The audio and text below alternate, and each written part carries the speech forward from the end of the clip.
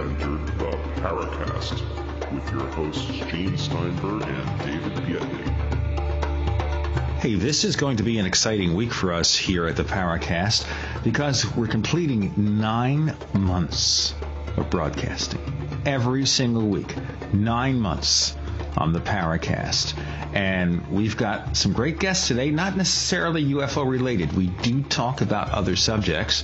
First off, you'll hear what we consider a realistic discussion of crop circles and related mysteries with Nancy Talbott from the BLT research team. UFOs, some other kind of life form, or just people playing pranks?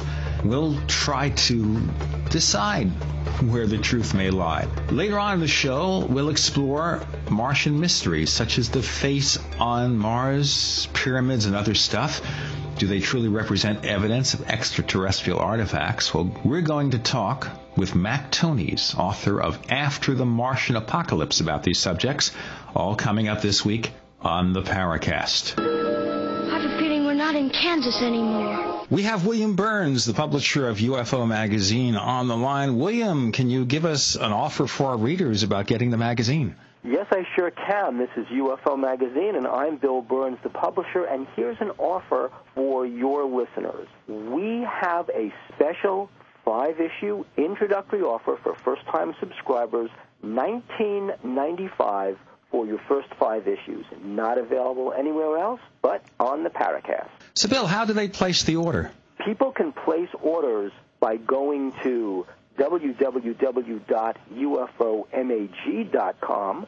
They can also place orders over the phone at 1-888-UFO-MAGA, or they can write to us at Post Office Box 11013, Marina Del Rey, California, 90295. Bill, give us that contact information again. It is UFO Magazine, Post Office Box 11013, Marina Del Rey, California, 90295, or they can go directly to www.ufomag.com, and they can also call 1-888-UFO-MAGA, and they can subscribe right over the phone with a credit card. You're in the Paracast with Gene Steinberg and David Biedney. You never know what's going to happen next. Nancy, you head up an organization called BLT Research Team, and you folks have been studying crop circles for a number of years. I'm curious to know how you got involved in this field. What was your background in this? Academically, I had worked as a research analyst at the University of Maryland years ago, and then at Harvard in the Department of Anthropology, and was familiar with basic scientific protocols, but I'm not a scientist myself. I didn't go on in science.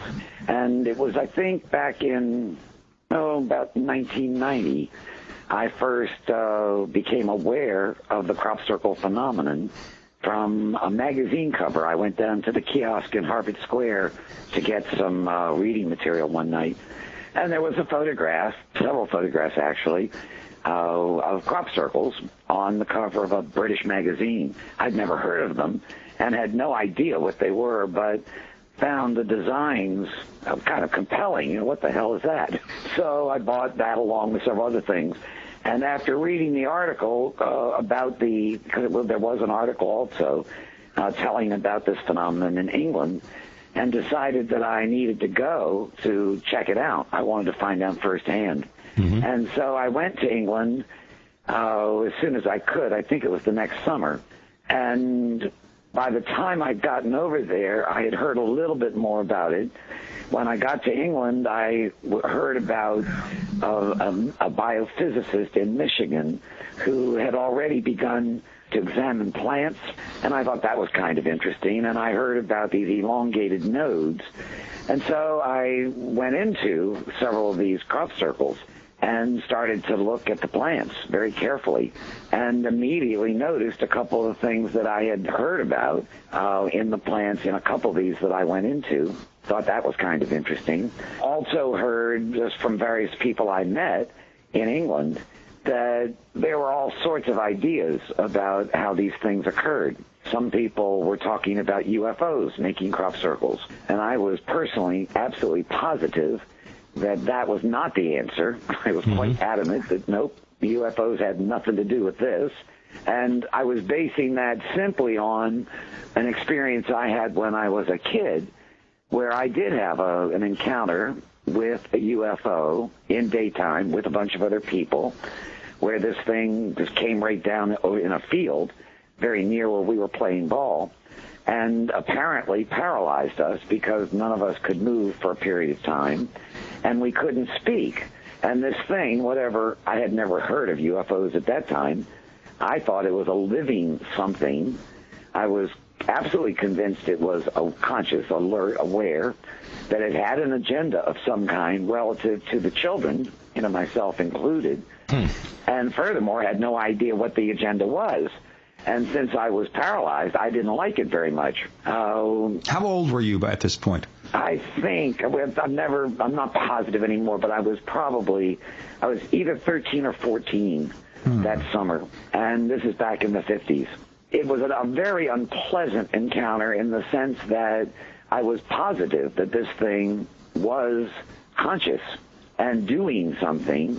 Didn't have any idea what it might be doing, but because we were paralyzed, because we couldn't yell, we couldn't run, we couldn't do anything, and I have such a clear sense that it had an agenda. It was definitely doing something, and furthermore had the sense that it didn't give a damn about any possible human need. In other words, if its job that day had been go find a bunch of kids in a field and, pick them up in the air 1,000 feet and then drop them and then write down what happens, it would have done it. Not necessarily to hurt us, but with absolutely no concern about whether it did. And since we couldn't move and everything, I didn't like that at all. I don't know how long we were held in that position, but I think only seconds or minutes, and all of a sudden it let us go, and all of us started running towards the house, yelling our heads off. And some of the parents who were inside having a party did get to the windows out back in time to see this thing taking off. And I heard them, when we got to the house, calling it a UFO, you see. Uh-oh, so that was your introduction. You're listening to the Paracast. We're talking to Nancy Talbott, and she is the president of BLT Research Team Incorporated, and we'll be getting into more detail about that and their research into crop circles momentarily. Right now we're talking about the UFO experience she had when she was 13 or 14 years of old that really, really frightened. How did your friends respond to this? Did you guys start talking about it immediately after it happened? Was this, you said you were scared. It's a little peculiar, I guess. I was babysitting these kids, and they were in the ranges of probably 8, 9, 10 years old. Younger than you, yeah. Much younger. I mean, we weren't socially, we didn't hang out together. I was their babysitter. Gotcha. And we were just playing ball out in this field as part of my babysitting. Well, the other kids were quite frightened, and everybody, when we got to the house, each person ran to their own mother. Now, I didn't have a mother there because my mother wasn't at the party, so I went to the people for whom I was babysitting and heard the adults, calling this thing a UFO as if they had some idea what it was. But when I asked for more information about UFOs, they just sort of clammed up. And all I knew at that point was that there was something called UFOs, which they seemed to think we had an encounter with, but I had no more information about were they living like elephants, some sort of unusual animal that I'd never encountered, or what. And when I got home finally, I told my parents about it, and their reaction was that, it was crazy. Of course, they knew about UFOs, but the idea that I could have had an encounter was apparently ridiculous, and they wouldn't even talk about it. And because of that, I then pursued things. NICAP had just started when this all happened, and I found out about it and joined up and started to read stuff because I just wanted to find out more about whatever that was. Yeah, try to understand your experience. I went on for a couple of years reading everything I get my hands on. Did find a few people who had similar encounters, but realized at some point that nobody really knew anything. I'd read, books, I'd read all these reports, and we weren't learning anything. And I guess I just got bored because, you read so many reports and you're not getting anywhere. And I just went on then with my studies. I was going to a boarding school at that time and then to college, and didn't really think anything. I don't think I ever forgot it. It's quite clear in my head even now, but I didn't see how to pursue it. And the rest of my adult life, I was not involved at all in anything like this until I discovered the crop circle phenomenon in 1990. So at that point, you felt, standing in that first crop circle, that UFOs had nothing to do with this. Why did you specifically feel that way? Because the sort of atmosphere, I don't know, there's an energy thing that you perceive often in crop circles, and it's very gentle. It's quiet. It's, I've been in many of them where I've had this feeling of very peaceful, very relaxed, very laid back, not at all threatening. I have felt what has seemed to me to be a presence, in fact, the very first one I ever went into in England, and in several others from time to time. But it would never felt aggressive. It never felt controlling in any way, just more laid back. And frankly, I think I assumed that UFOs, since the only thing any directing information I had was my own experience, had a totally different purpose or agenda than whatever. The crop circles were sitting in fields. They occurred very quickly, apparently. They were there then for as long as the field was uncut. People could go in and look. It felt totally different. In other words, it was just, completely an idiosyncratic personal response of my own that no, whatever that other occasion had been, the UFO thing, it wasn't like the crop circle thing at all.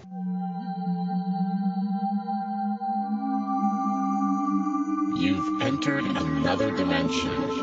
You've entered the Paracast.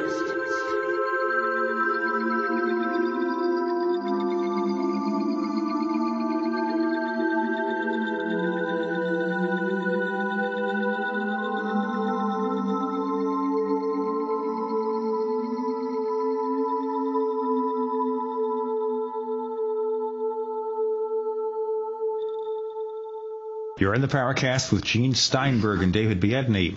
If you have a comment or question, send your messages to news@theparacast.com. That's news@theparacast.com. Visit our website at theparacast.com and check out our message boards. Become an active participant. We welcome you, and download past episodes of the show.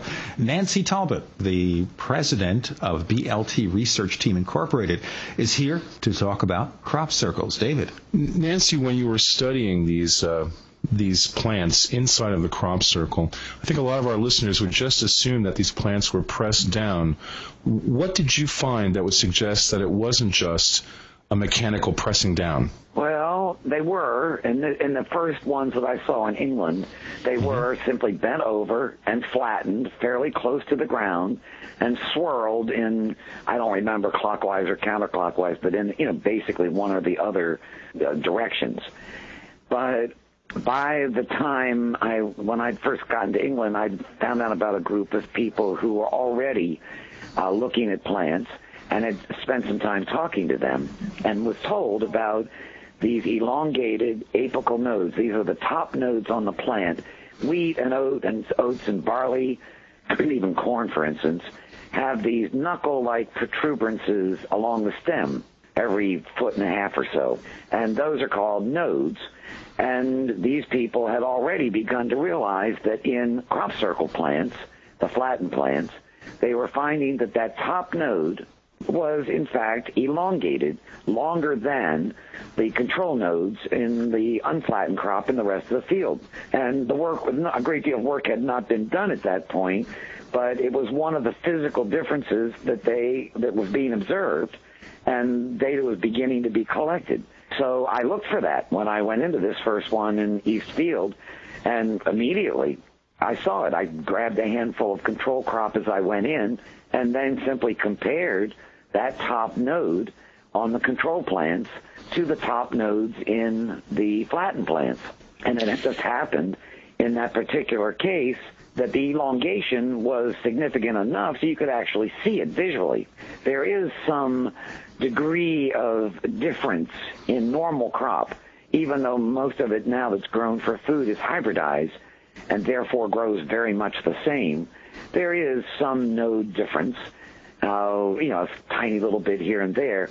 But when you see a significant difference, I mean, if the nodes are half again as long as in the controls, that adds up when you do enough samples. You do several thousand samples, you can run a statistical program and figure out, do you in fact have a significant change or don't you?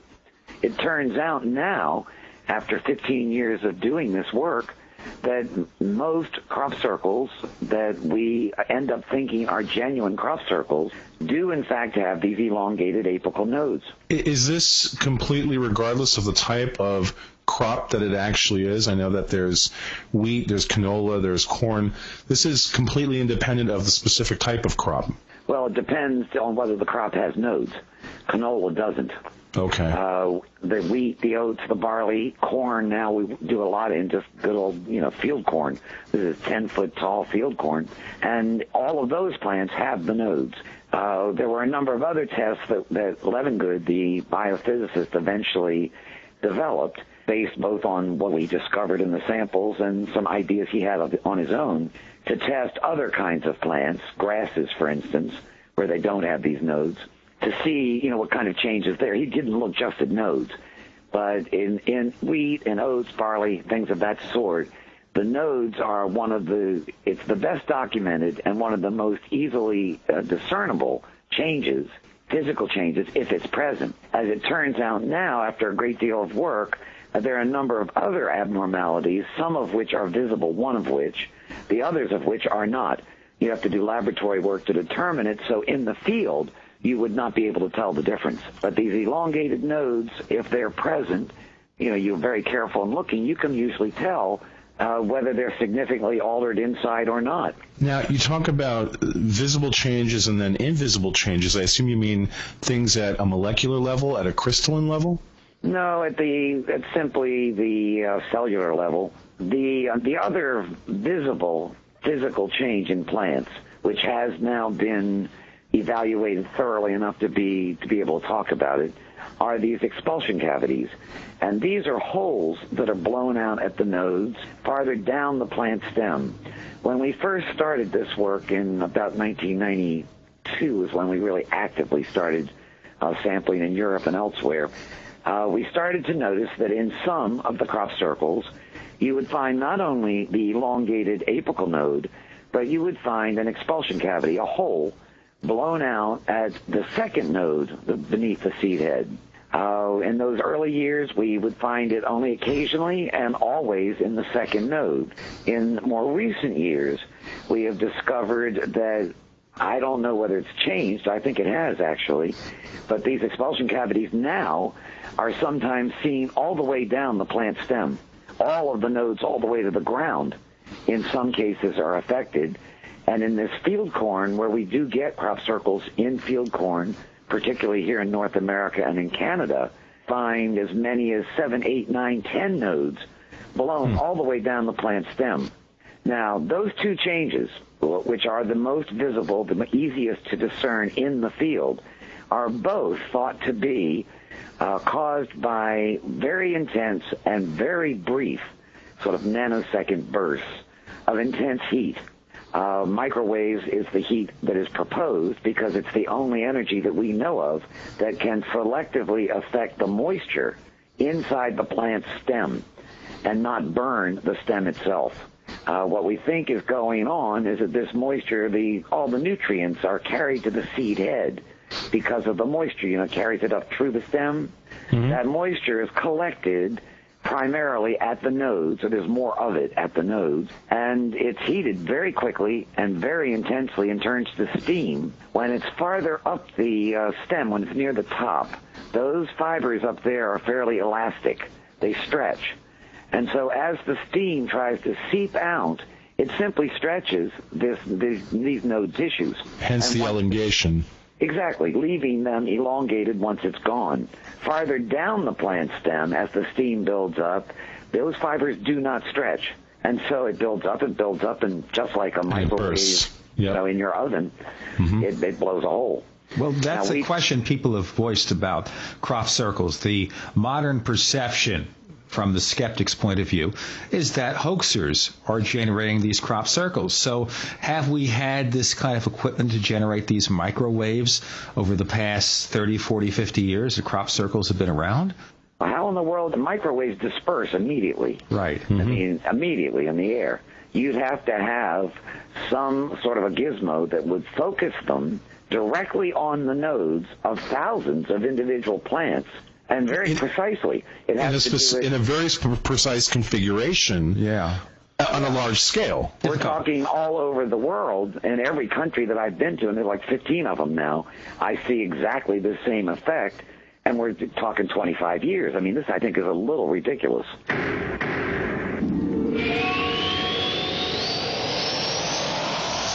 For 58 years, Fate has provided true reports of the strange and unknown. Fate brings you the latest in all aspects of the paranormal, like angels and miracles, psychic phenomena, ghosts, UFOs, and much, much more. To receive your complimentary Fate magazine, call now at 1-800-728-2730 or visit their website at www.fatemag.com. That's 1-800-728-2730 or www.fatemag.com. What are you waiting for? Your fate awaits. You're in the Paracast with Gene Steinberg and David Biedney. You never know what's going to happen next.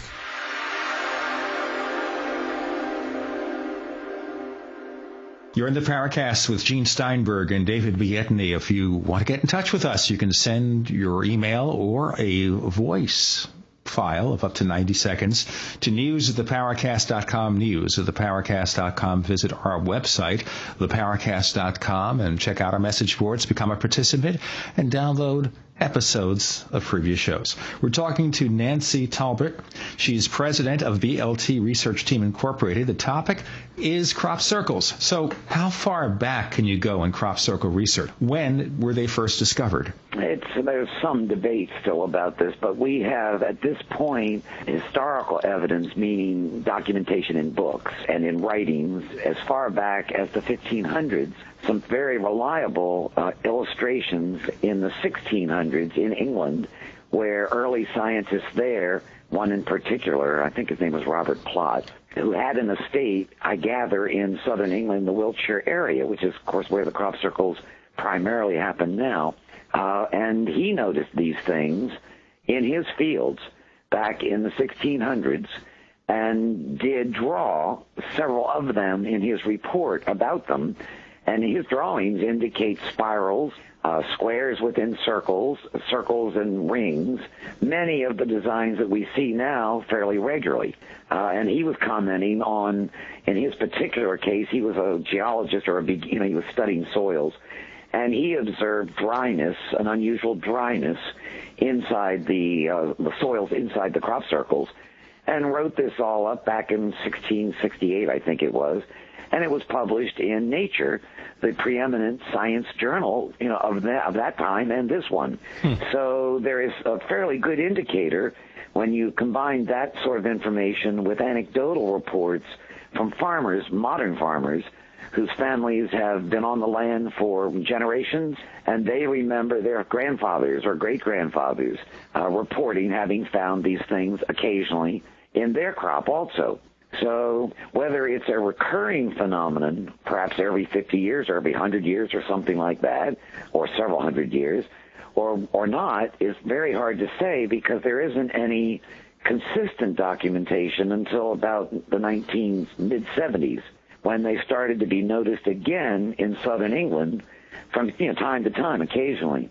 And then by the end of the 1980s, they were occurring much more frequently in southern England, and they were much more elaborate. They were becoming much fancier, longer, bigger, more parts to them, and therefore getting more people to pay attention to them. It turns out when we go into other countries now that many of the farmers in these other countries also report having seen them from time to time during the same period, but not having anybody to report it to, not knowing exactly who to tell. Now, in doing the research on these things, Nancy, what are you finding in terms of the characteristics of the soil?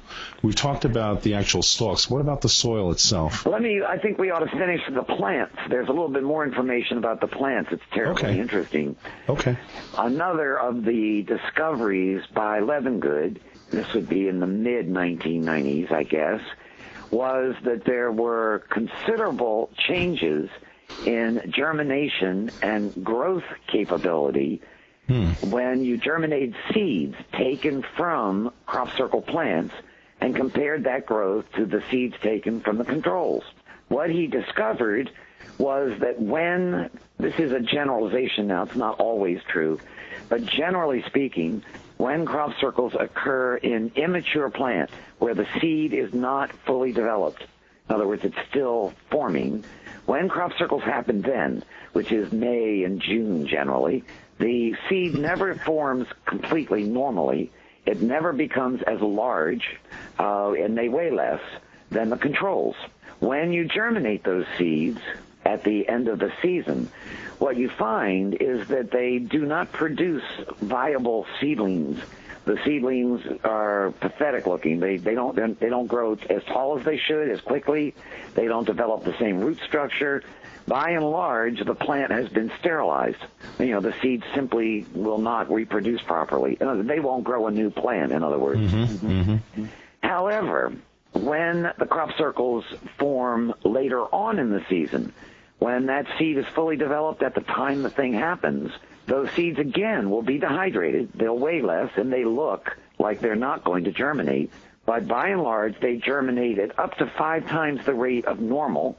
Notice they grow 5 times as fast as the control seeds. They produce greater yield in the next generation of seeds, and they do all this without light or water for long periods of time. This is something we discovered quite by accident. Gotta tell the farmers about this, I'll tell you. Exactly. When this was recognized, when this was discovered, it was clearly, we realized immediately that if you could get seeds to grow without light or water, or if you could get them to do so for a long period of time, countries that suffer droughts, might be able to get a decent crop. There was a great deal of potential, we thought, for this result. Levengood, because of his background, was convinced that result, this increased growth and yield, was related to some very unusual electrical pulses. He eventually was able, with John Burke, to build, those are the B and the L in BLT, they were able to build a piece of equipment which delivered these very unusual electrical pulses to perfectly normal seed, and got exactly the same result. They eventually patented that finding and tried to sell it to the seed companies because they had hoped, they thought it was a heck of a lot better way to get greater yield than with all of this engineering, this genetic engineering stuff, But the seed companies, although they tested over and over and over again for 10 years, tested the results by having us treat the seeds, and then they would plant them and carry out their own tests, And even though they got the same results, as did people in various seed companies all around the world, they never went for the technology itself. Now, that seems odd. Well, Burke thinks that it's because they have invested so much money in this genetic engineering approach, and because the technology involved in building this equipment, the electrical pulse equipment, is very inexpensive and very simple, that this was then a technology that they could not control, you see. And that even though the result produces somewhere between a 20 and a 35% increase in yield, and with certain seeds, not all, but with certain seeds, it shows a marked ability to withstand what they call plant stressors, lack of water, lack of sunlight, whatever. In many, many cases, the carrots, for instance, you could see it over and over again, and in cotton and in tomatoes, and in a number of other seeds that were tried. And even though all of these seed companies got the same results consistently, as did other academics who independently did studies, the technology was, they never bought it. That seems to happen too often in our world, where invested, entrenched interests conspire to prevent new technologies from appearing. You're in the Paracast with Gene Steinberg and David Biedney. You never know what's going to happen next. You're in the Paracast with Gene Steinberg and David Biedney. If you want to contact us, send your messages to news@theparacast.com. And if you check our website at theparacast.com, you can download past episodes of the show from the very beginning, February of 2006, and also participate in our message boards. Nancy Talbott is with us. She is president of BLT Research Team Incorporated. And we're talking about crop circles. One thing, of course, that we're all curious about is not just the technology or the mechanism behind which these things are generated, but the shapes they take. And that's another story. So what, are they all similar shapes or what? No, and I don't think the shapes, although they intrigue people from our work, you cannot make any statement about the overall design having anything to do with the actual results of the plant and soil work. We have found these changes in the plants that I just talked about in simple circles, in small circles, in large circles, in complex events, in long pathways in complex events. It's not limited to any particular style or type. And we also need to point out that in many of the crop circles that have produced the most dramatic results have been what many of the British people would dismiss as being messy. They don't have this precise, pristine lay that many of the British ones do, and yet they show all these same changes. We also find these changes sometimes in completely randomly down crop, which up until now has always been called lodging by the farmers, and has thought to be due to weather damage. Now, there are weather-damaged areas of lodging that occur every year. Those will not show these changes. But when you see randomly down crop in a field where there's a geometric event, crop circle, or near a field with geometric crop circles, and you test it, you often find exactly the same physical changes that you would find in the crop circle itself. And so as far as we're concerned, it looks to us as if some of these randomly downed incidents are in fact caused by exactly the same mechanism that causes the geometric crop circles without producing a geometric end result. But how do those ratios play out? You look at the designs of these things, Nancy, and there definitely seems to be purpose to them. Some of them are man-made, and I'm sure there is a purpose. Right, sure. Some of them are man-made, but some percentage aren't. And but if, in fact, one of the problems when you talk about designs, the major problem is until you know whether the formation you're looking at is man-made or not, there's no point in even looking at the geometric part of it. All right, if it's sure. Man-made, what difference does it make? Well, absolutely, but let's talk about the ones that aren't. But what you have to take into consideration is that large numbers of these very intricate things have not been tested. We don't know whether they're man-made or not. The testing is expensive. It's very time-consuming.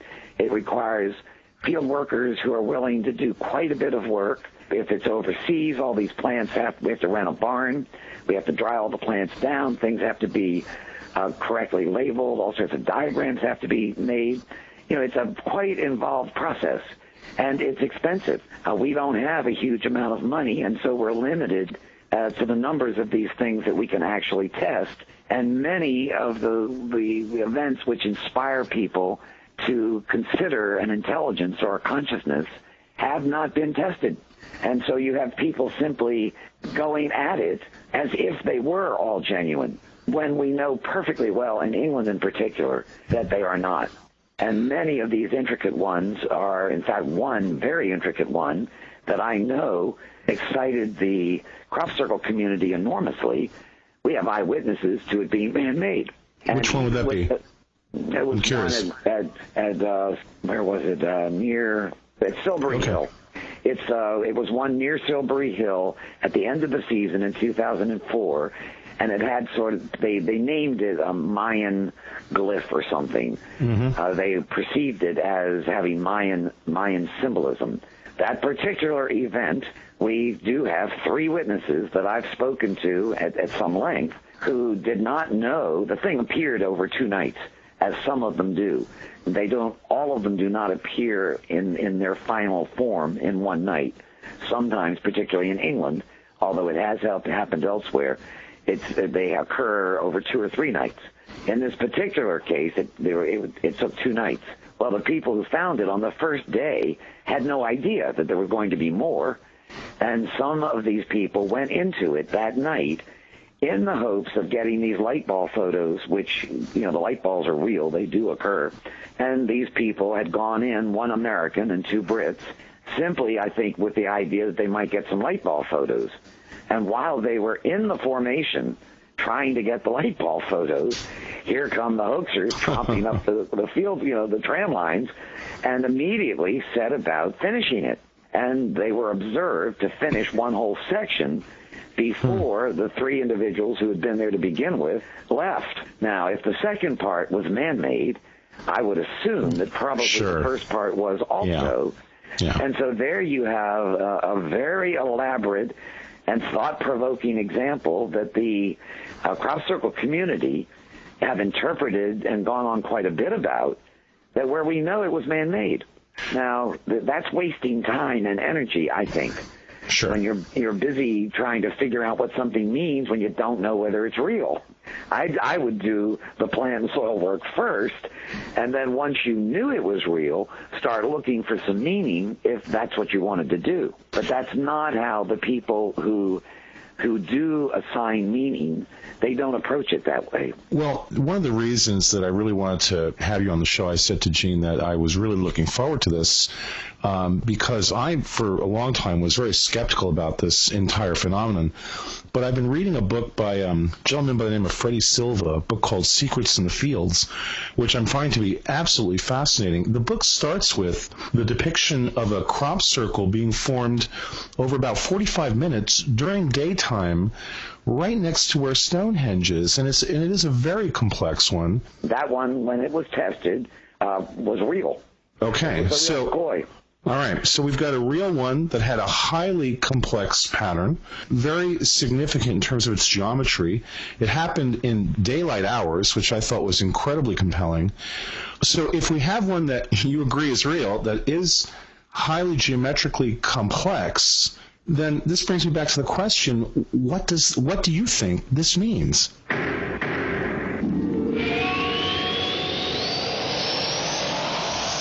This is Tim Beckley, Mr. UFO, reporting for ConspiracyJournal.com. Fascinated by the strange and unknown, things that go bump in the night, UFOs, time travel, Area 51, the Philadelphia experiment, shady government cover-ups? Don't be left out in the lunar cold. Sign up now for our weekly online newsletter and receive our snail mail catalogs.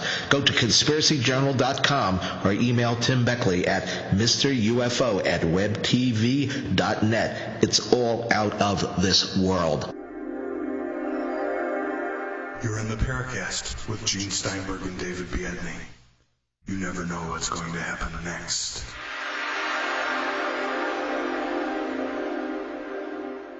You're in the Paracast with Gene Steinberg and David Biedney. If you want to reach us, write to news@theparacast.com, news@theparacast.com. Check our website at theparacast.com, where you can download past episodes of the show or join our message boards.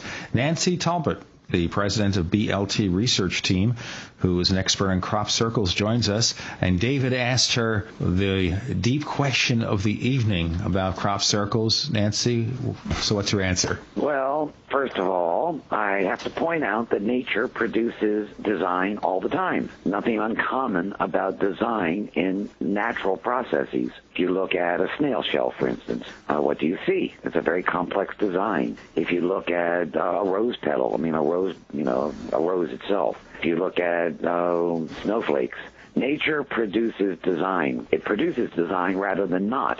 If you know anything about chaos theory, there's design even in chaos. Sure. So the fact that the formations are produced designs does not, to me, immediately indicate a deliberate, conscious, interaction. It could mean that, but it doesn't necessarily.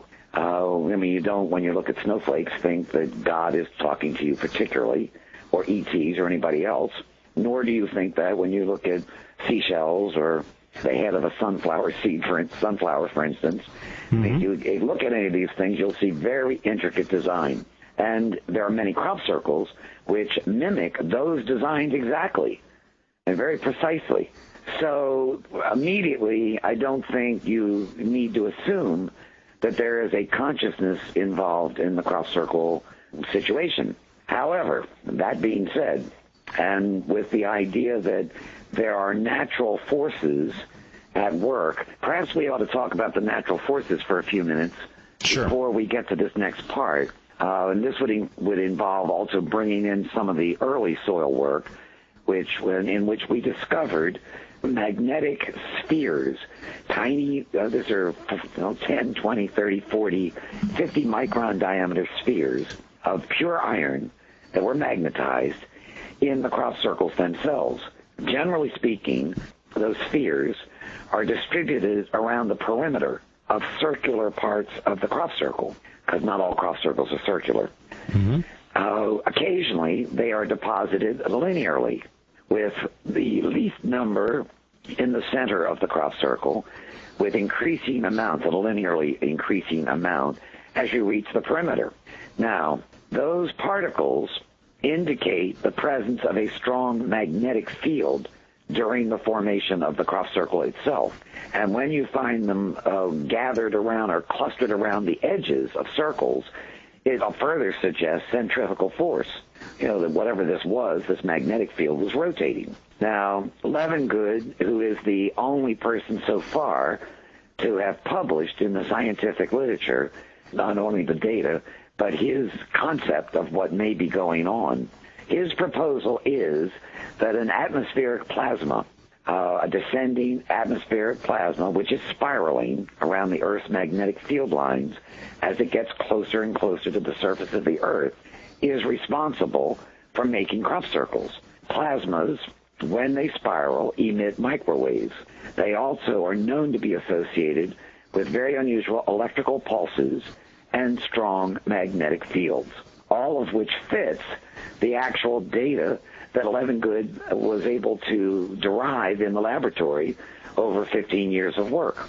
The plasma that the audience would be familiar with, or plasma discharge, that they would recognize, a very high-energy plasma, is a lightning strike. Sure. A much more gentle or lower-energy plasma discharge are the northern lights. Levengood proposes that there is some unknown plasma system in between the high-energy, discharge of a lightning bolt and the lower-energy discharge of the northern lights that is simply not yet known by science, and that this is causing these crop circles to appear. Many of the design elements which are regularly seen in crop circles all over the world are entirely possible with that theory, if in fact such a plasma exists. Nobody can prove that yet. No one's done the sort of laboratory work that would perhaps prove that idea, but it's the only one on the table, the only official position that has been presented in the published scientific literature so far. However, a study was done. We did a study following some of Levengood's early work when I was attempting to get other scientists involved, because I realized that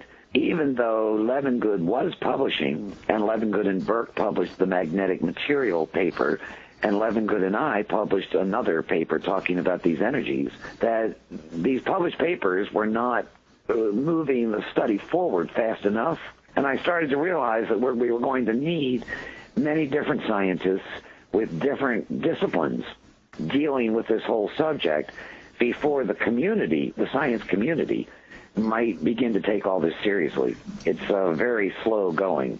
And toward that end, I was able to raise from Lawrence Rockefeller funding to pay for an X-ray diffraction study of clay minerals in the crop circle soils. That study, it was astounding, and it's caused a lot of problems on one level.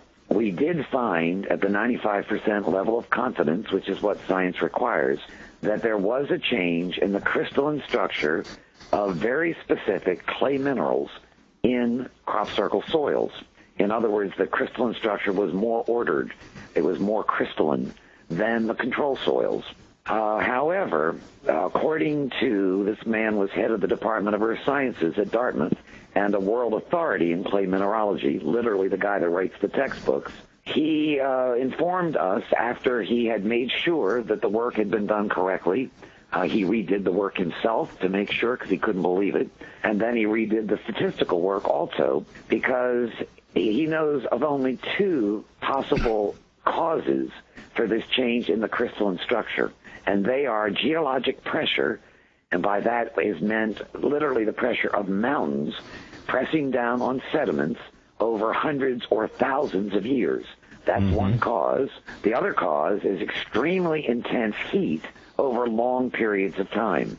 Now, in the study Crop Circle, which was up in Canada, in Edmonton in the late 1990s, in that particular formation, Levengood did find elongated apical nodes. He did find expulsion cavities. He did find the magnetic material in the soils.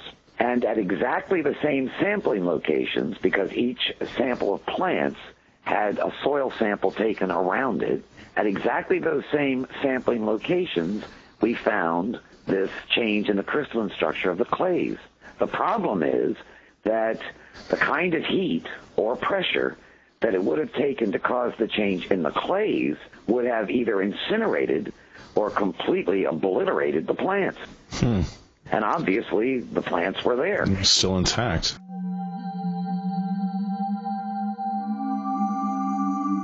You've entered another dimension. You've entered the Paracast.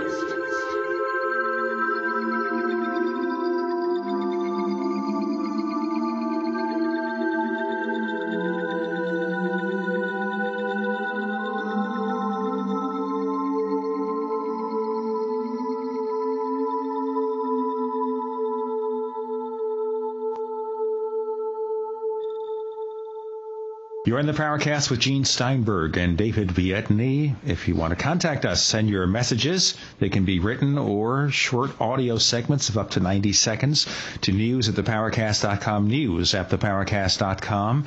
Check our website at theparacast.com for past episodes of the show or to join in on our enthusiastic message boards. Nancy Talbott joins us for another segment on this episode of the Paracast. She is the president of BLT Research Team Incorporated. And we're talking about crop circles. And David, I think you and I agree that it's time now to kind of focus towards the end of this conversation, some more conclusions. I don't want to keep beating on this. I'd like to reiterate something here and then go towards more of a conclusion. Sure. I mean, the most important thing here in this particular study was to realize that the plant changes, all of the plant changes and soil changes, which we had been discovering over the first 10, 11, 12 years of work, were found in this particular formation. In addition, we found this change in the crystalline structure in the clays. Those two results cannot happen in the same location with any known energy source. Dr. Reynolds, the man who reviewed this study, and then redid the parts of it himself to make sure, the mineralogist who was in charge of this, said that in his opinion, based on the data, simply on the data, this man knew nothing about crop circles, that he had to state that an energy unknown to science had to be involved. There was no energy known to him that could selectively affect the plants in one fashion and the clays in another. So, this looks like it doesn't fit with the idea of a plasma vortex. It looks stranger than that, more unusual. In addition, there is something which has not been dealt with scientifically yet, and I hope will be eventually, and that is the evidence that indicates some sort of a conscious presence, not just some of the designs, which do perhaps indicate that, but many personal involvements with now hundreds of field workers where events have occurred which none of us can understand in any light other than that there is some sort of a consciousness interacting with those of us who have been involved. I'll give you a very brief example. One of my field workers in England, Dan Lobb, was working one summer for us, and a formation occurred which was made up of squares and rectangles. I thought to myself that if there had ever been a man-made formation, it had to be this one. But I wasn't sure. You never make an assumption like that. So I asked him to go into it and just look for the visible signs. Did he see node elongation? Did he see expulsion cavities? These are the two things we know to look for. Well, he went in and called me up when he got back, and my God, he had seen an incredibly clear node elongation, in other words, 100% node elongation, and he had seen expulsion cavities throughout. I couldn't believe it. I had no money that year to get over, and so I asked him to please get some sampling done because I wanted to look at the plants and the soils. And he went ahead and did that. Then, out of the blue, I got some money and was able to go, and I arrived about a week later, got a crew together, along, including Dan and several other people, and we went into this formation and spent 2 days. I mean, we sampled just the dickens out of it. Many, I can't remember, hundreds of samples and hundreds of controls. At the end of that second day, I didn't have any money. I had to get back. I had $50 left, and I gave it to Dan to take one of these plane rides because he wanted to see just, the crop circles throughout that season. And he went up the next morning. We left that field at 10:30 at night. He was back over that field in a helicopter at around 8:30 the next morning, and he said he almost fell out of the plane. He looked down, and there was the formation, which we'd been working on. But in every single location where he alone had taken the original samples and controls, and I had no idea where that had been.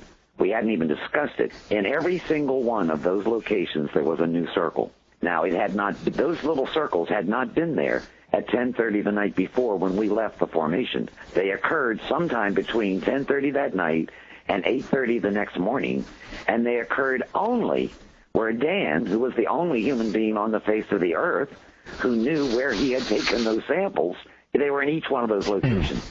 Now, that's the kind of event that goes on fairly regularly if you're out in the fields working on these formations. And how else can you explain that?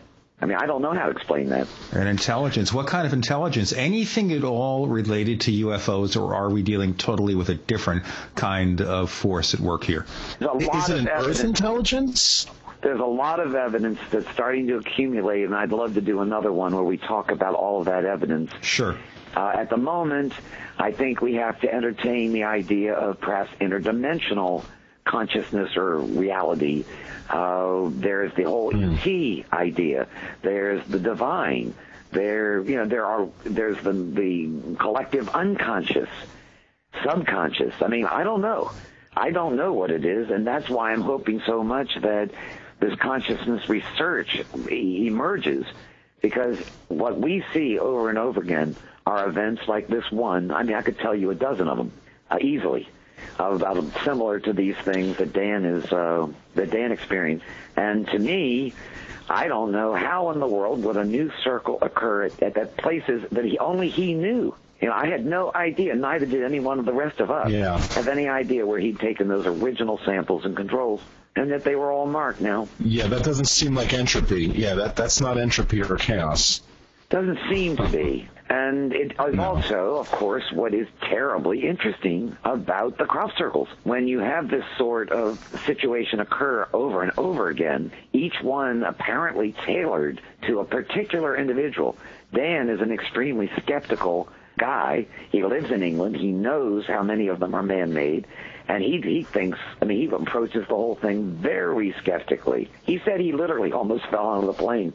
He could not believe his eyes.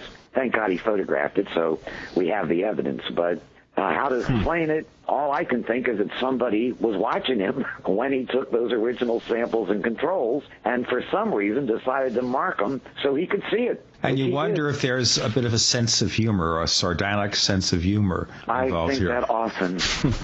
I think that often that whatever it is could be playing games as well as not necessarily malicious games, but fooling with us, you know. Having a fun at our expense, saying, look, what I could do, and all those silly Earth people don't know what's going on. We're just going to have more and more fun with them. That's it.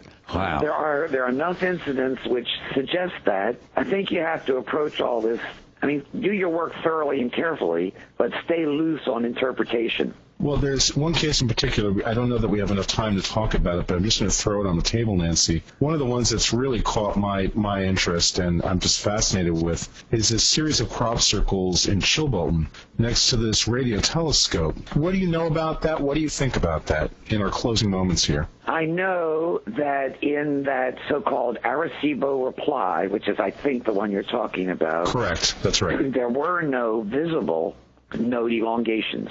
Now, that doesn't mean there wouldn't have been had it been sampled. It was not sampled. But on the ground, my field workers could see no visible node elongation. They found no expulsion cavities. And the pathways that were often described as being very narrow were, in fact, wide enough for a human foot. Without it being sampled properly, I don't know.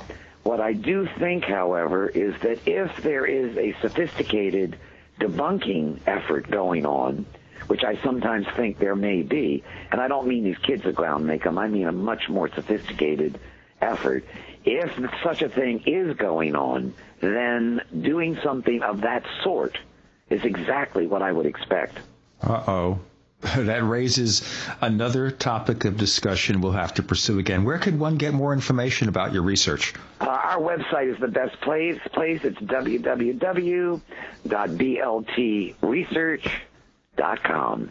Thank you so much, Nancy Talbott, the president of BLT Research, for giving us this initial education about crop circles, and we hope to talk to you a lot more in the future. Thanks again. Thanks for having me. Welcome back to the Paracast with Gene Steinberg and David Biedny.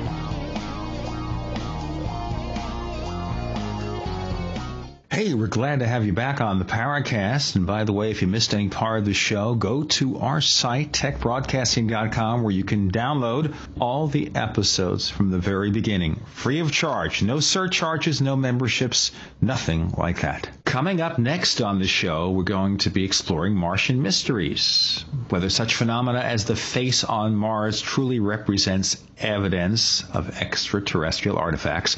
We'll be talking to Mac Tonnies, author of The Martian Apocalypse. It's all coming up next on the Paracast.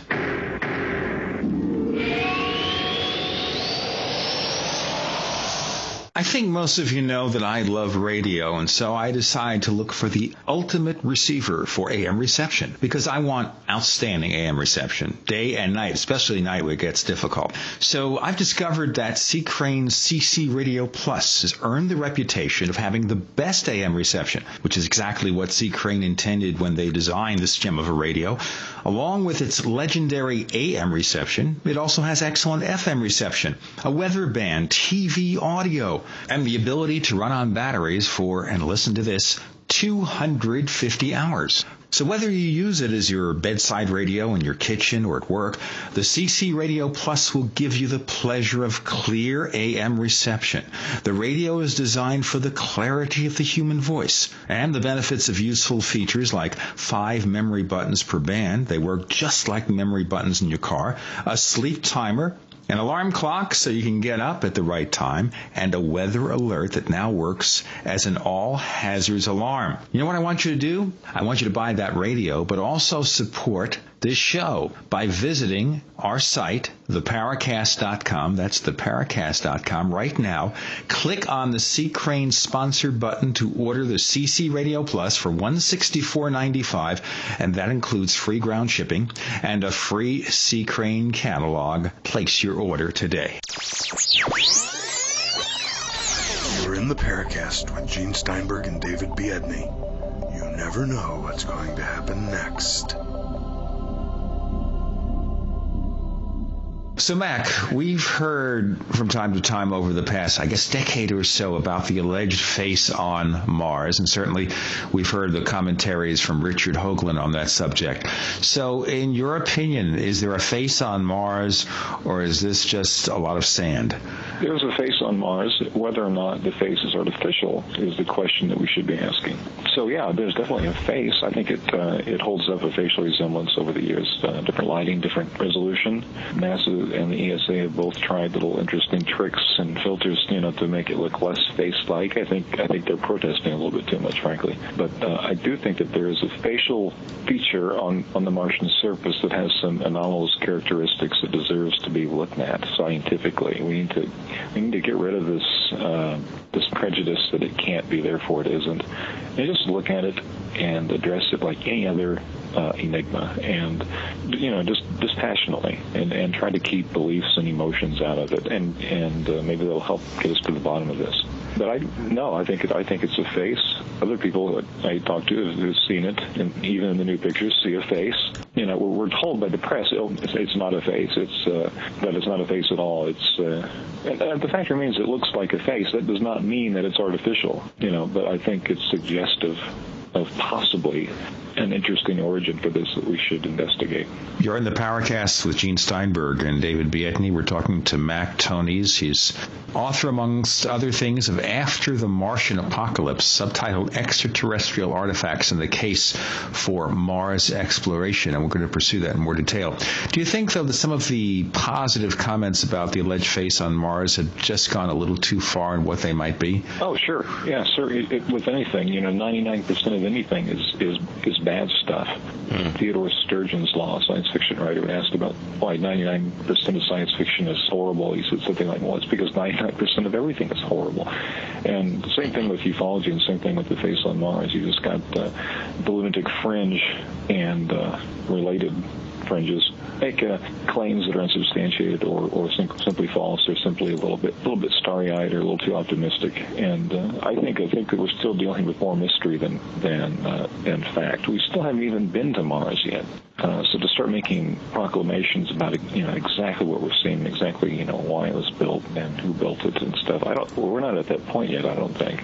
Maybe someone is, but if they are, I'm not aware of how they got there. So I think that's all the more reason to go to Mars. It should serve. We should go to Mars. Face on Mars or not, Mars is worth visiting. It's a wondrous planet. It's full of all kinds of discoveries. But the face is just one little added incentive, I think. And no, I don't think we know who built it. At least I don't. I can't speak for everyone. Some people think they do, and that's fine. But that doesn't mean I have to agree with it. I'm looking here online at some high-res visual information about this structure, or this feature on Mars. And I have to tell you, I've looked at a number of images, and of course, in trying to do any kind of analysis, you want the most amount of information possible, the highest resolution of information, especially trying to discern visual elements of this nature. And I have to tell you, I'm looking at this April 2001 view. Yeah. And I have to play devil's advocate here for a moment. I look at this, I don't see a face at all. I see what looks like a natural structure. It doesn't look artificial in any way. And to me, I have to squint and try to see a face here. Is this... Yeah, well, the thing is, though, and this is something that we've talked about a lot on the show in terms of people, for example, in ufology, people trying to look at things in the sky and trying to see a UFO, trying to impose their belief. Winking aircraft line is actually something else. Right. Well, so, I'm going to play skeptic here for a moment. I'm going to say, Mac, I'm looking at this. I don't see a face here. If you look at this high-res data, it really does become difficult, I think, to superimpose this idea of a face on this. So what are you kind of using here to bolster this argument? I think it's helpful to keep in mind is archaeology here on Earth, when we use remote sensing to look at ancient sites. Seldom do they look like anything other than natural formations from the surface. The closer you get, you start getting blemishes in the landscape, natural features, erosion features.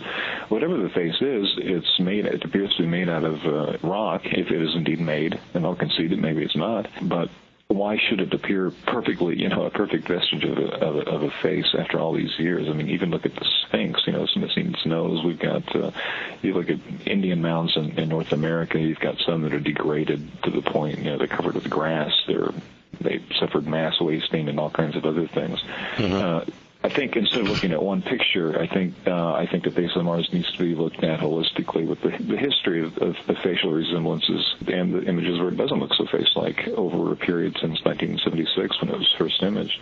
And when you do that, you start getting this picture of this landform that, it looks has more of an iconic face-like resemblance from in the lower res pictures. One argument that's been made, and it's kind of elliptical, but I think there's a point to be made there, is that when you're looking at a lower res image, you're kind of erasing all the geological blemishes that we're seeing. You have to keep in mind that if this is artificial, then it's possibly 500,000 years old or older. In that case, we wouldn't expect to see something perfect.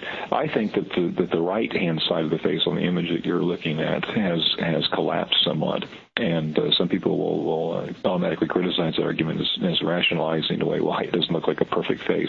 I, for one, never expected it to look like a perfect face. You can tell from the Viking image, Viking frame 70A13, actually, that there's a continuation to the face, but you can tell that the mouth doesn't quite continue in the same way. You can see that there's some slumping or something. So I was never expecting a perfect bilaterally symmetric face.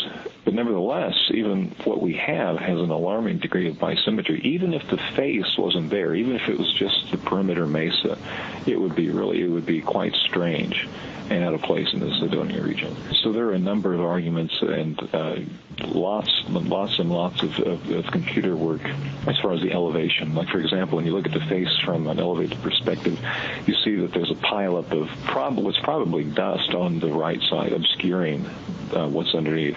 One thing, if you look at the image you're looking at, the left side has kind of a pitted, porous appearance, and the right side is smoother. Right. And exactly, and that's because of the wind scraping off the dust that's been accumulated there and depositing on the other side, on the leeward side of the face. So you've got this cushion, and that's been confirmed by elevation models, obscuring that and possibly even protecting what's underneath. So yeah, you've got some distortion of sorts, but nothing that's out of line with archaeological models. When you look at the potential of ground-penetrating radar and stuff to get clearer image, then it starts looking like the case for the face might have some teeth after all. That's almost a pun. Yeah, I know. I didn't intend that. But some people thought the face had teeth in those pictures, and that was one of the initial things they were able to determine that the face does not indeed have teeth. But I think the argument does. Well, let's look at this. Is it possible also that maybe we are seeing this face trying to take images that we don't understand, and maybe our brains are fooling us a little bit? Do you think there's a possibility of that? Yeah, there's a possibility of that. There's I forget the term, the medical term, but there's a tendency to see faces sometimes. That's been challenged only very recently. The neurological predisposition to see faces where nothing is there, and I think that's when we start needing to call in other sets of data. For example, Mark Carlotta is an image processor, and he did an interesting experiment using a topological algorithm that tests for non-fractality in a natural surface. And what you do, it's a satellite image, and the computer program, which is impartial, it doesn't know what. It's not looking for specific structures that we know are artificial. It simply tests for the fractality or the relative fractality of the surface formations. And it's been used in a military context, looking for camouflage military sites, installations in Iraq, and things like that. And if something deviates from the natural fractal nature of the landscape, then it will show up in this algorithm, even if you try to disguise it.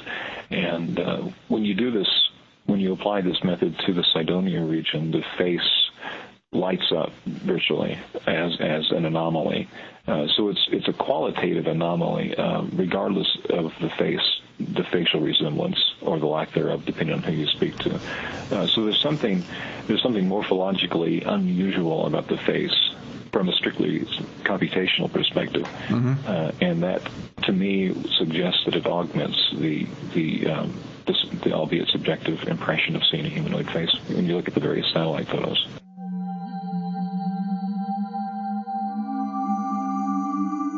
You've entered another dimension. You've entered the Paracast.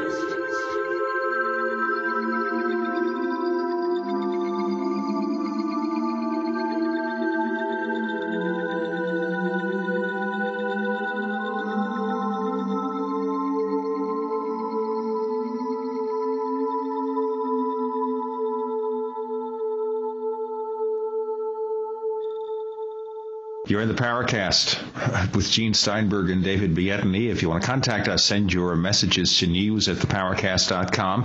When you visit our website at theparacast.com, you can check out our message boards or download past episodes of the show.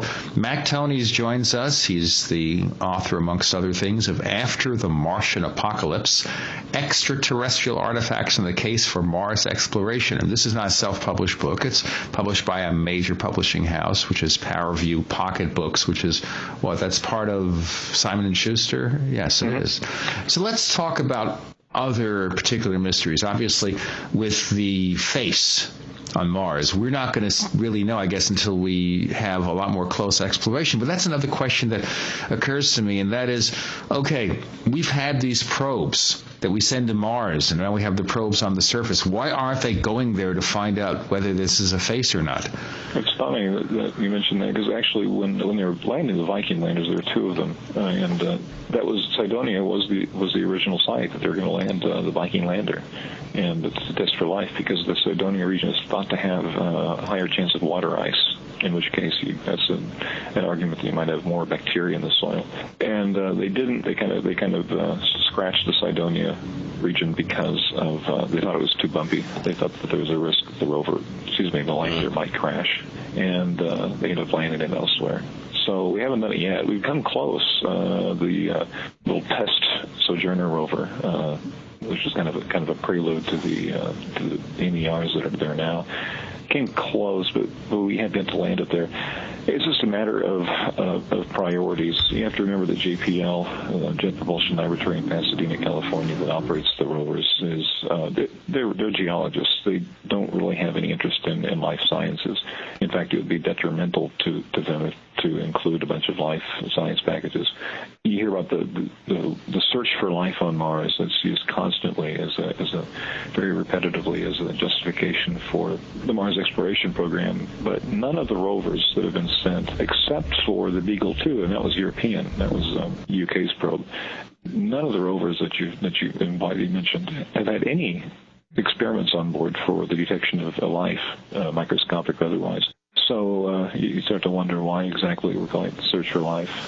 It's because the missions are geological in nature. We're looking at rocks and trying to date the planet and looking for circumstantial evidence. If life were discovered, JPL would likely lose a degree of control over the Mars program.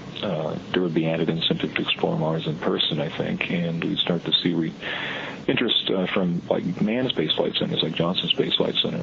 So you've got this kind of schizophrenic bureaucracy in charge of different programs. So we have politics in here. Oh, very political. Well, yeah. I mean, and it's telling us maybe we shouldn't be looking for life on Mars because we'll lose that program, and therefore we just want to look for rocks. And exactly. I think that's precisely what's going on right now.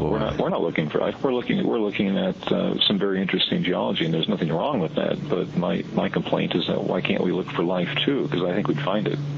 Well, that's an interesting point.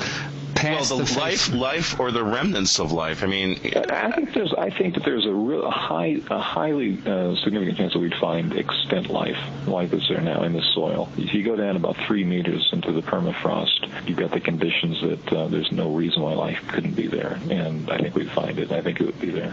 But that would be microbes mostly, right? Microbes, yeah. I don't. Right. There might be even larger forms. Some photos from space suggest large life forms of some kind, and they very well might be. But we're not going to know until we go there, or until, at the very least, until we put some proper experiments on board our rovers. And so far, there's this interesting reluctance to do that, and the mainstream scientific community isn't complaining as much as it should. Keep hearing about the search for life on Mars, and yet we don't really search for it. Part of the issue is that if we find life on Mars, then what? I've come to believe that a lot of the space program at this point is really interested in trying to determine the availability of resources, perhaps on other planets. Maybe, life is of one level of usefulness to the human race.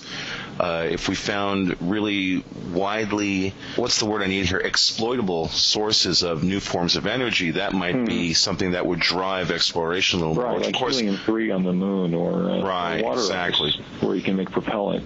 Yeah, I think that's a motive too. You don't hear as much about it openly, because I think that tended to belie the military imperative behind the Moon Mars initiative. But we're definitely looking for that stuff. Well, the other problem would be that if you did find life on Mars of any intelligent level at all, you'd have a big can of worms to deal with. Life on Mars now, I think we're looking at archaeological. Science, right. But if you did, you'd be in a really big pickle here. It'd be a lot of political considerations to deal with. It's not microbes. If it was anything that showed some kind of intelligence, then you would be in one serious situation. If you want to exploit the mineral content, you'd suddenly have to deal with somebody else.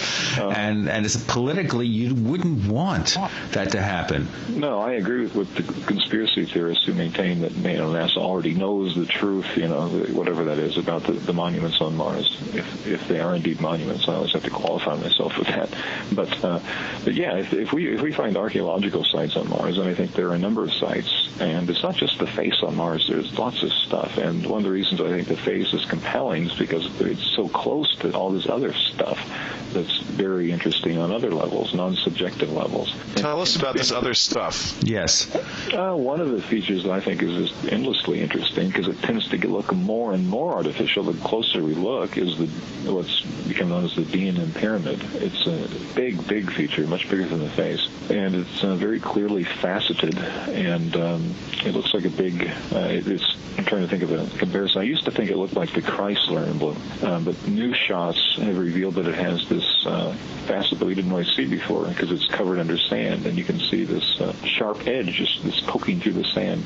It's really interesting, and for it to be carved by wind, it's possible, but you'd have to have this relentless faceting effect from 5 different directions at once, which is, some people have argued that would simply abrade the original landmass into a cone. You wouldn't have these facets like this. It's an interesting formation. We have this region known as the city, which it looks mostly natural, but there are small-scale anomalies known as the bright mounds. And they were the subject of an interesting study by Drs. Horace Crater and Stanley McDaniel, theoretical physicists. And what they did was look at these things. We noticed these in the Viking images. They were bright dots. We couldn't discern anything of their structure. They were just, their placement was interesting. So they selected a few of them, and this was before we had any high resolution images of the actual features themselves. We just had where they were on the landscape, and they got those and realized that it painted this very interesting mathematical signature on the surface, very unique and very redundant. That's probably the key element there. It's very redundant and very unlikely to occur naturally. And so they tested it. They ran simulations and had computers generate random placements, and didn't get anything close. And the conclusions are, the odds of this occurring naturally, the specific configuration, are billions to 1.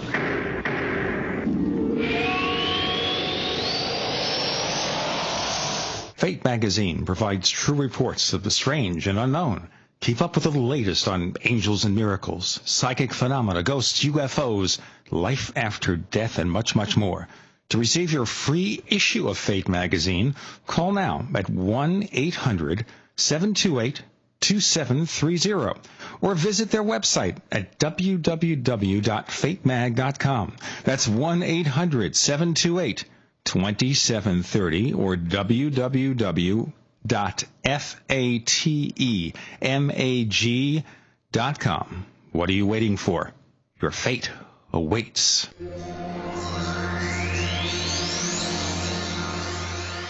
You're in the Paracast with Gene Steinberg and David Biedney. You never know what's going to happen next. Hey, let me stop here and tell our listeners you're in the Paracast with Gene Steinberg and David Biedney. If you need to reach us, send your messages to news@theparacast.com. When you visit our website, theparacast.com, you can check out our message forums, download past episodes. You can do that, by the way, also at Apple's iTunes site. On our episode this week, we're talking to Mac Tonnies, a writer, science fiction writer, critic, columnist, fact writer. He maintains the Sidonian Imperative, and we'll ask about that in a moment. And we're talking in fair part here about After the Martian Apocalypse, a book subtitled Extraterrestrial Artifacts in the Case for Mars Exploration. Now we've migrated past the face on Mars, and we're looking over other things. So do you think here, and this may be the entire crux of it all, that there is evidence of some past civilization that existed on Mars tens of thousands, hundreds of thousands of years ago? Yes, I do. I think there's evidence for that. I don't think there's proof of that yet, but I think there is strong evidence to certainly more than enough to make us want to look closely. So yeah, I definitely qualify myself as a believer, quote unquote, in the sense that I think that there is a mystery worth following up on. What that mystery ultimately represents, I have no way of knowing right now. Now, how about what we know about the formation of our solar system and the history of the planets? At this point, one looks at the surface of Mars, and it's sort of hard to think that any kind of humanoid life certainly could live there now. It's a very harsh environment. Does your understanding of the history of the planet of Mars support the idea of, for example, a humanoid-like life form living on the surface? Yeah. It does. Mars was once pretty warm and watery, and it lost that for reasons that are still under contention, by a number of planetary geologists. And maybe Mars lost its atmosphere to space gradually because it didn't have enough gravity. Maybe life-giving oxygen was sucked into the rocks, in a chemical process and bonded with the surface. There are a number of scenarios where maybe these things happened in tandem. They're not mutually exclusive by any means, but I think that Mars was probably more cataclysmic than either of those scenarios. I think if you look at the surface, you find the Hellas Planitia Basin on one side, and it's just this vast impact basin. Something hit Mars there, and it would certainly be enough to kill Earth, and I think there's a good case to be made for that impact event killing Mars, in which case Mars' demise as an abode of life, to paraphrase Percival Lowell, was pretty sudden, pretty catastrophic. You look at the other side of the planet, and you have the Tharsis Bulge, a big uplift of giant shield volcanoes. Olympus Mons is the biggest shield volcano in the solar system. So you look, it's basically like if you draw a line through the planet, there's a very clear cause and effect present. You get this impact, and you get this shockwave going through the planet. And a bulge on the other side of the planet. Yeah, it just erupts into these volcanoes and displaces lots and lots of landmass. So that would suggest kind of an apocalyptic end to Mars. But Mars is a living planet. It's not to say there are things that are still living there now, but certainly not. I don't think there's any evidence of intelligent activity there now. And neither do most people. It's a pretty fringy notion. I don't think there's any evidence for that, unless you count the Soviets' experiences with the moons. You have this interesting enigma with the Soviet Phobos probe that went to fire a little laser at one of Mars's moons, Phobos, and right when it was about to do that, it photographed an object. Some say it's the shadow of Phobos on the surface, which seems dubious, but it's one of those little mysteries that we might eventually solve. We might not. There's also been a bit of a history of failure of trying to get probes onto the surface of Mars. There have been some very sad episodes along those lines. Are you one of the people who believes that perhaps some of these probes have been interfered with? Well, that's kind of the argument you get when you talk about the Phobos probe from the Soviets. Right. I know there have been others though as well. Right. Yeah. I think a lot of it is incompetence. For example, the Mars Polar Lander. That was the one that. No, I'm sorry. It was the Mars. I think it was the Mars Climate Orbiter. I get confused. Was this the decimal? We were flinging them at Mars, and they were all failing. There was problems with the measurements.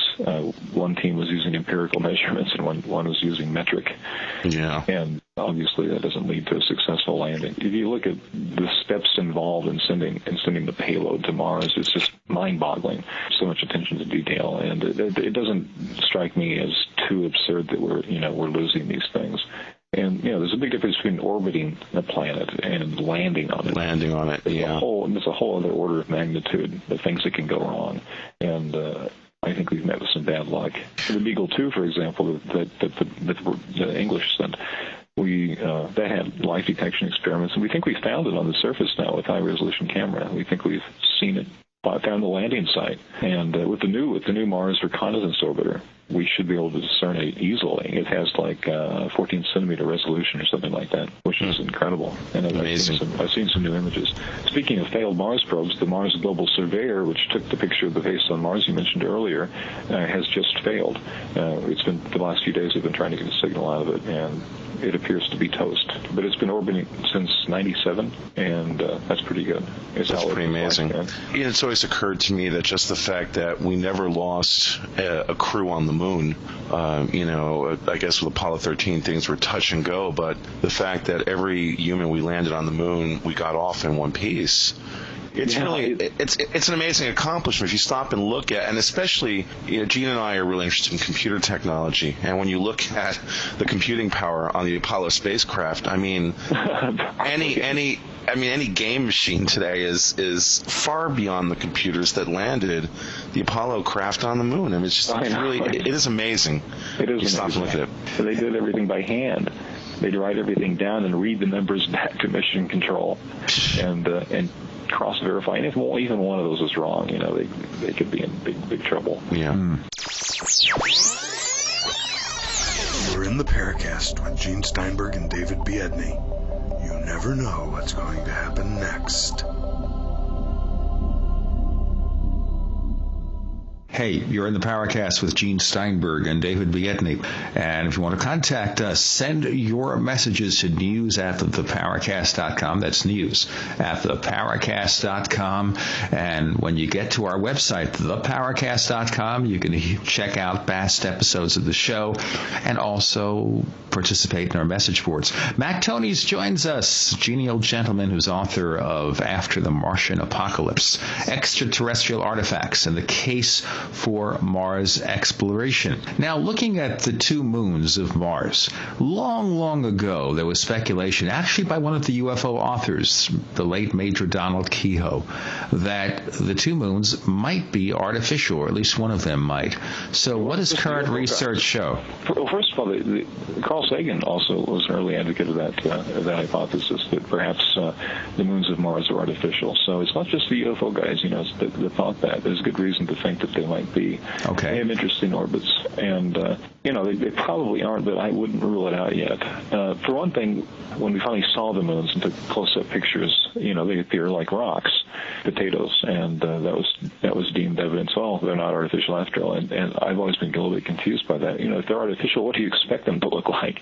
If you read the pro-space colonization literature by Gerard K. O'Neill, they're talking about getting a very efficient way of traveling through space is to get an asteroid and essentially hollow it out, and you get yourself a very good radiation shield, and then use mass launchers and fling yourself to wherever you want to go. It's going to be, relatively slow going, but you'll eventually get there in safety. From that perspective, you can't exactly rule out the possibility that Phobos and Deimos are artificial or been modified. Are they? I don't know. It's another one of those interesting enigmas. And as far as the celestial mechanics go, as far as their orbits, I can't tell you exactly. I forget what the deal is. But I think they're the only objects in the solar system that orbit the parent body faster than the parent body rotates. So if you're on the Martian surface and looked up, you'd see the thing going by twice a day. But Phobos is an interesting object. It has some interesting characteristics, including this large crater, Stickney, which, if it had been any larger, the Phobos would have been disintegrated by it. And instead, it's intact, which is, a close call. That's going to happen statistically. It's probably inevitable. Another interesting feature on Phobos, you have these grooves that are parallel, radiating out from the large crater. And they look like, tracks or roads or something. I don't think that's what they are, at least in our usual day-to-day use of the term roads. But they're interesting features, and I don't think they've been adequately explained. Tidal fractures or something like that. Could they be evidence of mining operations? Perhaps, maybe.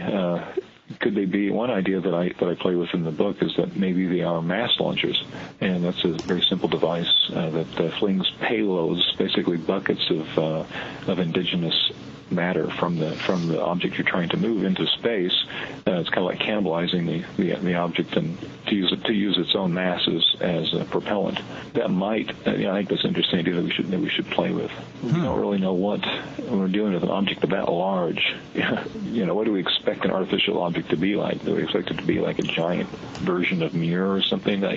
That's quite unlikely. I think that if we're looking for arcs or something like that orbiting the planet, they probably likely take the form of at least on what first blush would appear to be asteroids, captured moons or something like that. It won't be a Death Star. You're reading my mind. Yeah, exactly. Where people expect a perfectly symmetrical object. Right. Right, especially after all this time.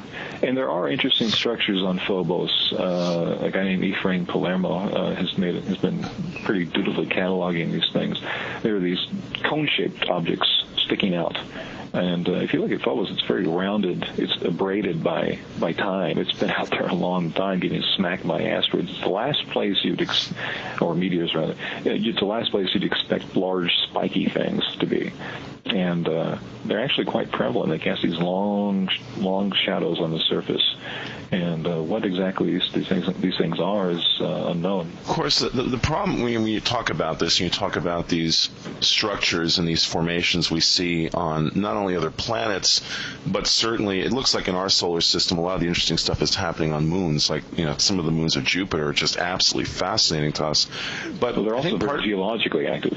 Oh, absolutely. The problem is, though, when we talk about any kind of scientific analysis of these formations and structures, the only reference we've really had is studying geology on Earth, and with the erosion and the effects of our atmosphere, I don't think we've had the opportunity to really look at formations that take a lot of, if you look at the surface of the Earth, nothing really lasts a long time because the erosion is so absolutely intense that, if we look a million years back in the history of this planet, there's nothing on the surface. Kind of like looking at the moon. It's been melted or absolutely happened to it, right? Right. I mean, we look at the moon and we see that there's this incredible visual history of impacts on Earth.